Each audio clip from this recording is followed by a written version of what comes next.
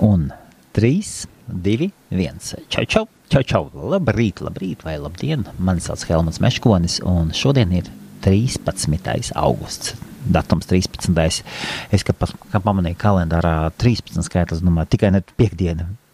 It kā tas kaut ko izteiktu, un tomēr drošības pēc, Kaut gan tādām lietām es kaut kā pēdējā laikā vairs nespēju noticēt, pat mazlietiņ, jā.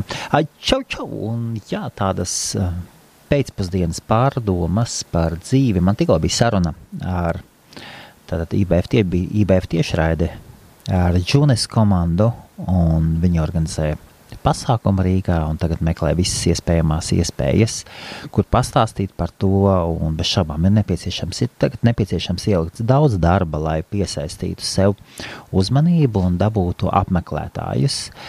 Un cīnās malači, strādā, iet savā virzienā, un es uz viņiem skatījos un domāju par savu virzienu, un domāju par virzienu, kur es eju.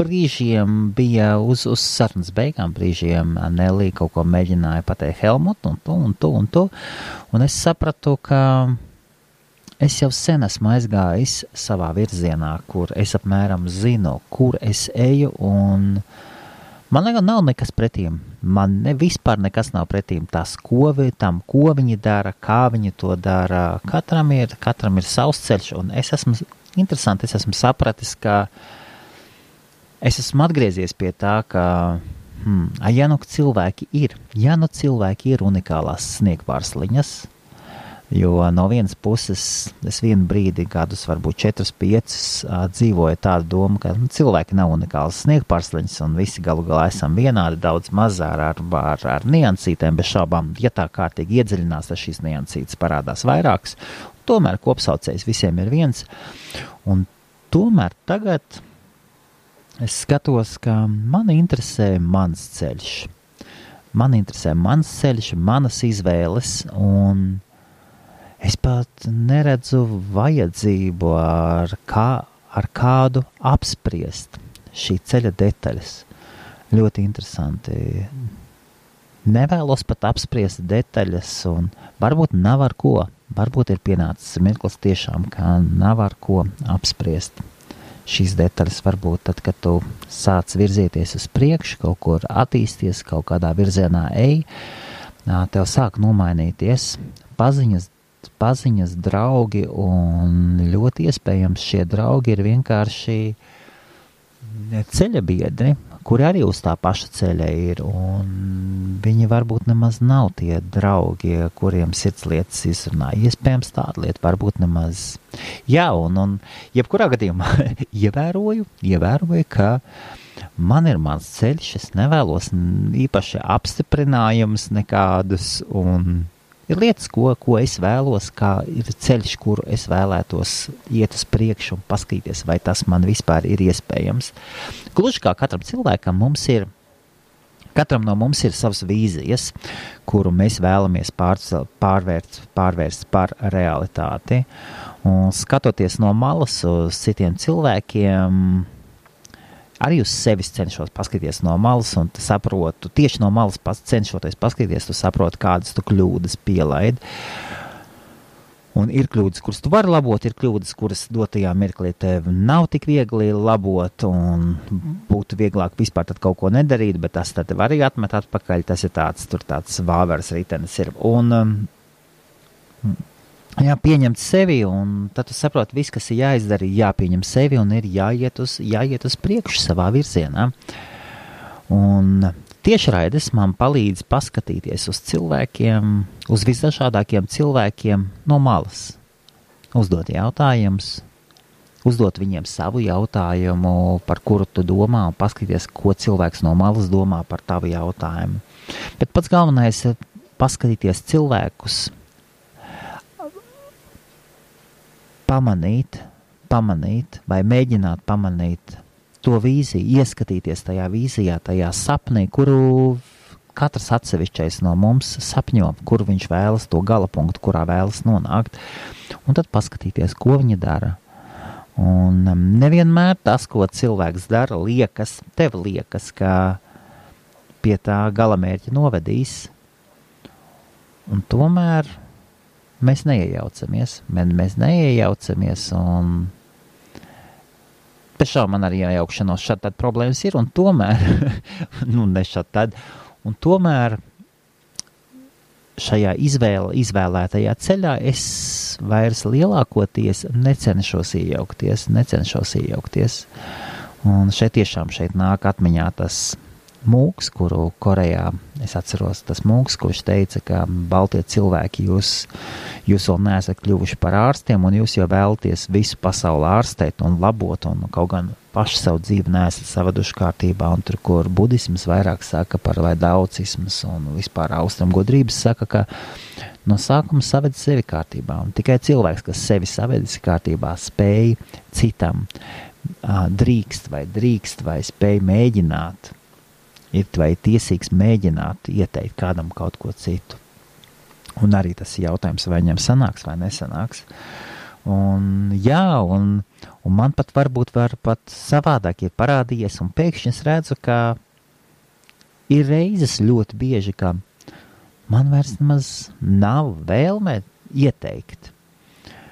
Man vienmēr ir bijis viedoklis par visdažādākajām lietām, un tāpēc man patīk runāt ar Kasparu, viņam arī viedoklis, un tad mēs varam viens otru pastrīdēties un ar smaidu paskatīties uz sevi un apkārtējo situāciju, un tādā ziņā man ļoti patīk ar Kasparu taisīt tiešraides, tāpēc, ka viņš nāk droši, saka savas viedoklis, es arī cenšos ar viedokli padalīties, un tad mēs pamētājamies, mēs varam atkāpties no savas pozīcijas, varbūt nepiekrīst un pasmieties par lietām, un tad tu redzi, ka ir cilvēki, kuri iet savu ceļu, un tiem tu nevēlies neko mācīt, lai viņš iet. Jo galu galā katram kalnam ir dažādas taciņas uz to virsotni. Jā, šodien tāds īsa saruniņa, man it kā es uztaisīju tiešraidi, jāiet mājās, bet es domāju, paņemšu, ierakstīšu dažas domas, audio bloga dažas domas, virziens, kurā es eju. Un varbūt kādreiz pašam būs interesanti paklausīties gadu pēc tam, 5 gadus vēlāk, ja šis audio podcasts vēl pastāvēs. Un paklausīties par domām, kādas ir bijušas. Tad es turpinu atgriezties pie šīs domas par naudas plūsmu, ka ir jāsako naudas plūsmai. Tas gan. Es nositos ļoti bieži, noenos no šī ceļa, iekšā brikšņos, un tomēr ir jāsako naudas plūsmai. Vēl viena lieta, es esmu sapratis, ka visi cilvēki nav visiem darbiem, lai kādi viņi labi nebūtu. Ir cilvēki, kas ir labi cilvēki, kas varbūt var līdzīgu darbu darīt, un tajā pašā brīdī šādu darbu citā līmenī viņi nespēja darīt, vārdus uzvārdus nesaukšu, un tas nenozīmē, ka cilvēki slikti, cilvēki ļoti labi un mēģina toties, ne katram viss ir lemts un dots. Bez šaubām var jau arī mēģināt iedot viņiem pilnu treniņu, ja tu spējīgs, bet, tad varbūt tā ir mana aizsardzība. Tad visu nevar izdarīt. Tas ir viennozīmīgi. Ir dažādi. Katram cilvēkam ir dažādi iekšējie kompleksi, apziņa, pie kāda slāņa viņš pieder, vai situācijas, kurās jūtās ērti, kurās nejūtās ērti. Un katram cilvēkam ir apmēram tā sava vieta dzīvē, vai dažādas nišas, kur viņš jutīsies ērti, un tāpat viņi var ielikt situācijās, kur nebūs viņa vieta. Nebūs viņa vieta. Jā, un gribās. Un tagad es uz savu dzīvi skatos un negribās neko kardināli mainīt. Gribās tā viegli, uzmanīgi, nesalaužot zobratus. Es dzīvi jau sen skatos uz pulksteņa mehānismu. Man liekas, ka vienkārši ir jāatrod katram zobratiņam sava vieta. Un tad, ja tu jūti, ka tavs zobratiņš tagad nav īstajā vietā, tagad tu centies uzmanīgi lēnītēm uzņemt ārā, neko nesalaužot un pamēģināt viņu ielikt citā vietā. Un lai tajā pašā brīdī, lai tas pulkstenis turpina iet. tādas ir tās domas man, jā, kas ir vēl domas, kā vai tiešām ir nepieciešams darīt ar vairāk, jo vairāk tu dari, jo labāk rezultāti. No otras puses, ja tu cīnies par tirgu, tad tev ir jāiet teniks, jāiet. Piemēram, man prasa, citreiz saka, Helmut, kāpēc tu taisi tik daudz tiešraides? Kāpēc tu taisi tik daudz tiešraides? Un atbilde man ir viena, ka tas nav daudz. Manam plānam ir jābūt 2-3 tiešraidēm dienām, ja es to finansiāli varu atļauties, jo es cīnos par savu tirgu, es cīnos par monopolu, par monopolu tiesībām, tieši runājot par interneta biznesu, par mazo uzņēmēju darbību internetā, video formātā, un es vēlos būt vienīgais un galvenais, jo dzīve man ir iemācījusi, ka numur 1, numur 2 uzņēmējus pazīst, vai jebkurā nišā. Mēs pazīstam tikai pašu augšu un visbiežāk tikai vienu. Un pārējos mēs nepazīstam vispār. Piemēram, tagad bija Terēza Meija, nosauciet vēl kādu citu politiķi. Nezinu. Tikai tos, kuri iet pēc pašas augšas. Tagad Boris Džonsons, kāpēc viņu zina? Tāpēc, ka viņš cīnās par premjerministra krēslu, un pārējos nezinu. Jā, mēs zinām Zuckerbergu. Zuckerbergu ir daudz dzirdējuši. Bezosu ir dzirdējuši ļoti daudzi Amazonas dibinātāju. Un tomēr man ir jautājums tev, kā sauc? Vai tu zini? Jā, piemēram, kā sauc eBay dibinātāju? Vai tu vari pateikt, kā sauc eBay dibinātāju? Ja tu eBay dibinātāju fotogrāfiju satiktu, vai tu viņu pazītu? Vai vienkārši paietu garām? Šeit ir runa par to, ka tiešām mūsu dzīve ir pārpildīta ar tik daudz lietām, ar tik daudz faktiem, ar problēmām, risinājumiem, priekiem, dziesmām, dejām, filmām, mūzikām, draugiem, ka mēs ļoti filtrējam pārējo informāciju, mēs paņemam tikai pašu galveno, un mēs pieskaramies tikai pašam galvenajam. Un tāpēc ir jābūt numuram viens, un ir jācīnās par savu monopolu. Par monopolu pozīcijām savā nišā. Visā dzīvē monopolu nedabūs nekādīgi, bet savā nišā ir jācenšas, lai tu būtu kaut kas. Ja tu cīnies, tas ir tiem, kas cīnās par savu uzņēmēju darbību, par savām pozīcijām, par saviem individuālajiem sasniegumiem, tad tādā gadījumā man liekas tiešām ir jācīnās par monopolu un jāpārņem viss tirgus. Un savu tirgu tikai tu pilnībā vari pārņemt, ja tu esi 5 reizes, 10 reizes labāks nekā tavs konkurents. Tikai tad tev uztvers kā monopolistu. Tiešām, Googles monopols ir acīm redzams. Viņi ir 10 reizes labāki ir pa to Bingu, pa Yahoo un pa citiem. Burtiski 10 reizes labāki. Ja viņi būtu 50-50 ar citiem, tad jau būtu cita situācija, tad jau būtu cits jautājums, bet nav. Krietni nav. Un tie tie, piemēram, augstākajā izglītībā Latvijā, Latvijas universitāte. Viņa ir savā ziņā, viņi ir karaļi, un neviens cits tomā nenāk. Un tālāk mēģina atrast sev kaut kādus, jo citas mācību iestādes atrast savas nišas. Viņi aiziet dziļāk mazākās nišās, un viņi paziņo, ka viņi ir tās nišas karaļi, piemēram, Latvijas Lauksaimniecības universitāte. Tad Jelgavā, viņi uzreiz paziņo, mēs par agriculture, mēs par lauksaimniecību. Tālāk Liepājā gatavo pedagogus, tālāk Turība ņemās mēs tieši ar uzņēmējiem, ar uzņēmēju darbību. Un tad katram savs, un Daugavpilī savs, un katra universitāte cenšas atrast kaut ko savu, kaut ko specifisku. Jā, ir tāds interesanta doma, ka man arī brīžam uznāk nedod mieru, ka cilvēks ir priecīgs, viņš bauda mūziku. Bet ja tu esi bēdīgs, tu baudīsi mūzikas vārdus. Padomā šo vai nav kolosāla frāze, kas viņu teica, kas gan to zina, bet tad, kad cilvēks ir priecīgs, ja tu esi priecīgs, tu dzirdēsi mūziku. Tu peldēsi pa viļņiem, bet, kad tu esi bēdīgs, tu dzirdēsi vārdus, tu sapratīsi vārdus, tu iedziļināsies vārdos. Un tā ir attīstība. Varbūt tiešām, jā, un attīstība ir gan vienā, gan otrā.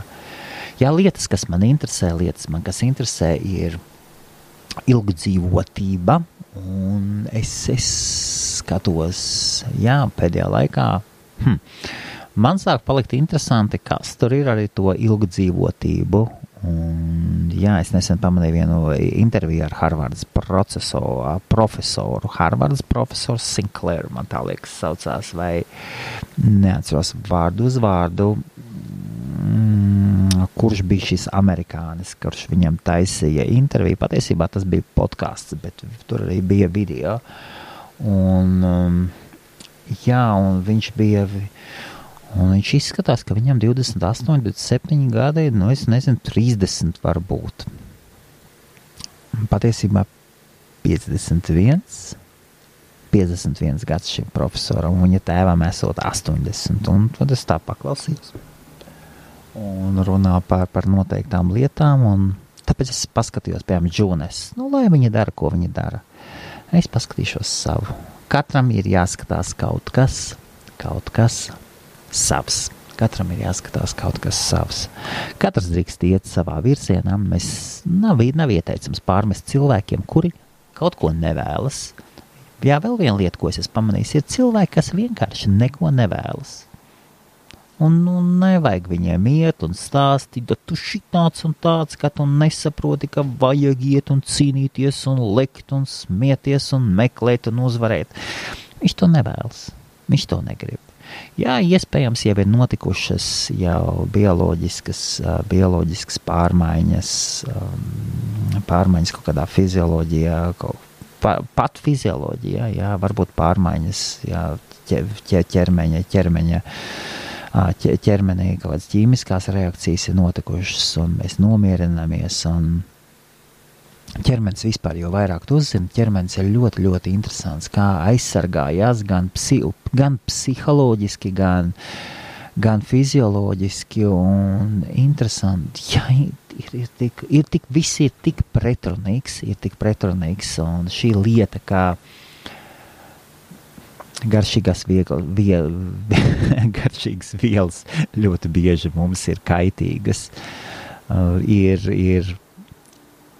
badošanās patiesībā ļauj mums ilgāk dzīvot ar labākā veselībā. Ir tik mūsos iekšā ir tik daudz pretrunības, ka cilvēks ir ļoti, ļoti interesants, un šajās pretrunībās cilvēks dzīvojot un izvēloties savu ceļu, mēs katrs veidojamies savādāks ar savu interesantāku stāstu, un varbūt tieši šīs pretrunības iedzen cilvēku tajās savādajās situācijās, kādās viņš ir. Tieši pretrunības, kad cilvēks izvēlas vienu, mēs ļoti bieži nonākam mēs nonākam pretrunās, mēs nonākam krustcelēs, kur ir tikai divi ceļi.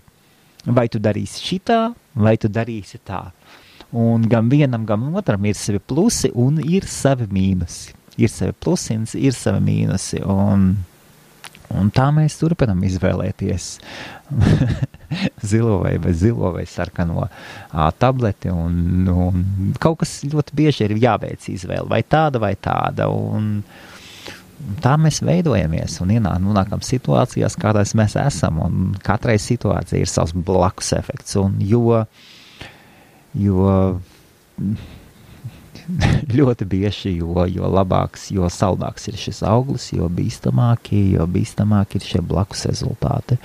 Un atsakotos no šī augļa, mēs arī izvēlamies ceļu. Ja mēs kaut ko atsakamies, tad nav svarīgi, ka tas ir balstīts uz bailēm vai uz to. Arī tam ir savi rezultāti, un tam būs viennozīmīgi sekas savas, gan psiholoģiskas, gan arī atsauksies uz mūsu ķermeni un uz dzīvi, uz skatu, uz savāda dzīve. Un es tikmēr turpinu saprast sevi, savu ceļu, un tad, kad es izlemšu, kur es mazliet tālāk iešu, visdrīzāk šeit es par to mazliet pastāstīšu. Un tev jauku dienu un produktīvu nedēļu. Izvēlies sevi. Nepadodies, ej uz priekšu, nebaidies no ceļa, kurš ved uz uzvaru.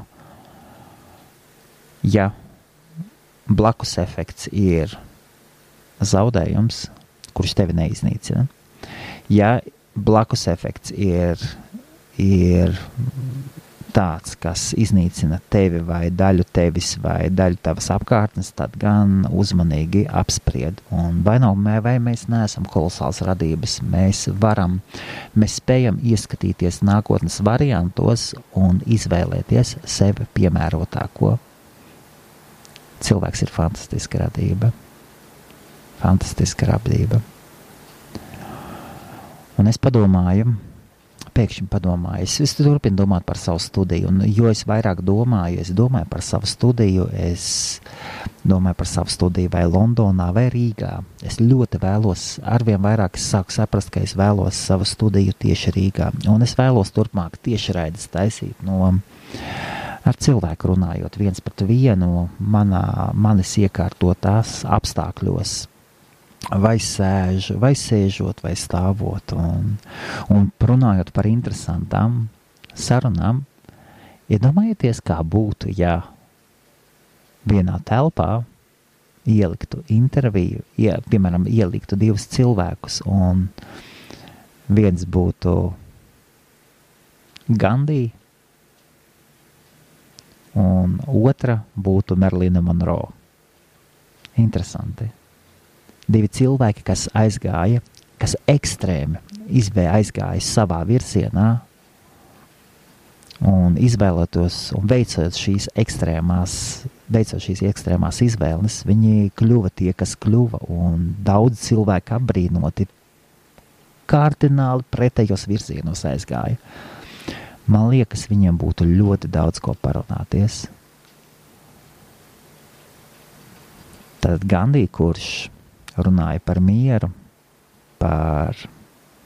viņš runāja par mieru, par mīlestību, par labklājību, par uzupurēšanos citiem, un tajā pašā brīdī Marilyn Monroe, kura teica, ka viņa ir egoistiska, nepacietīga un ļoti bieži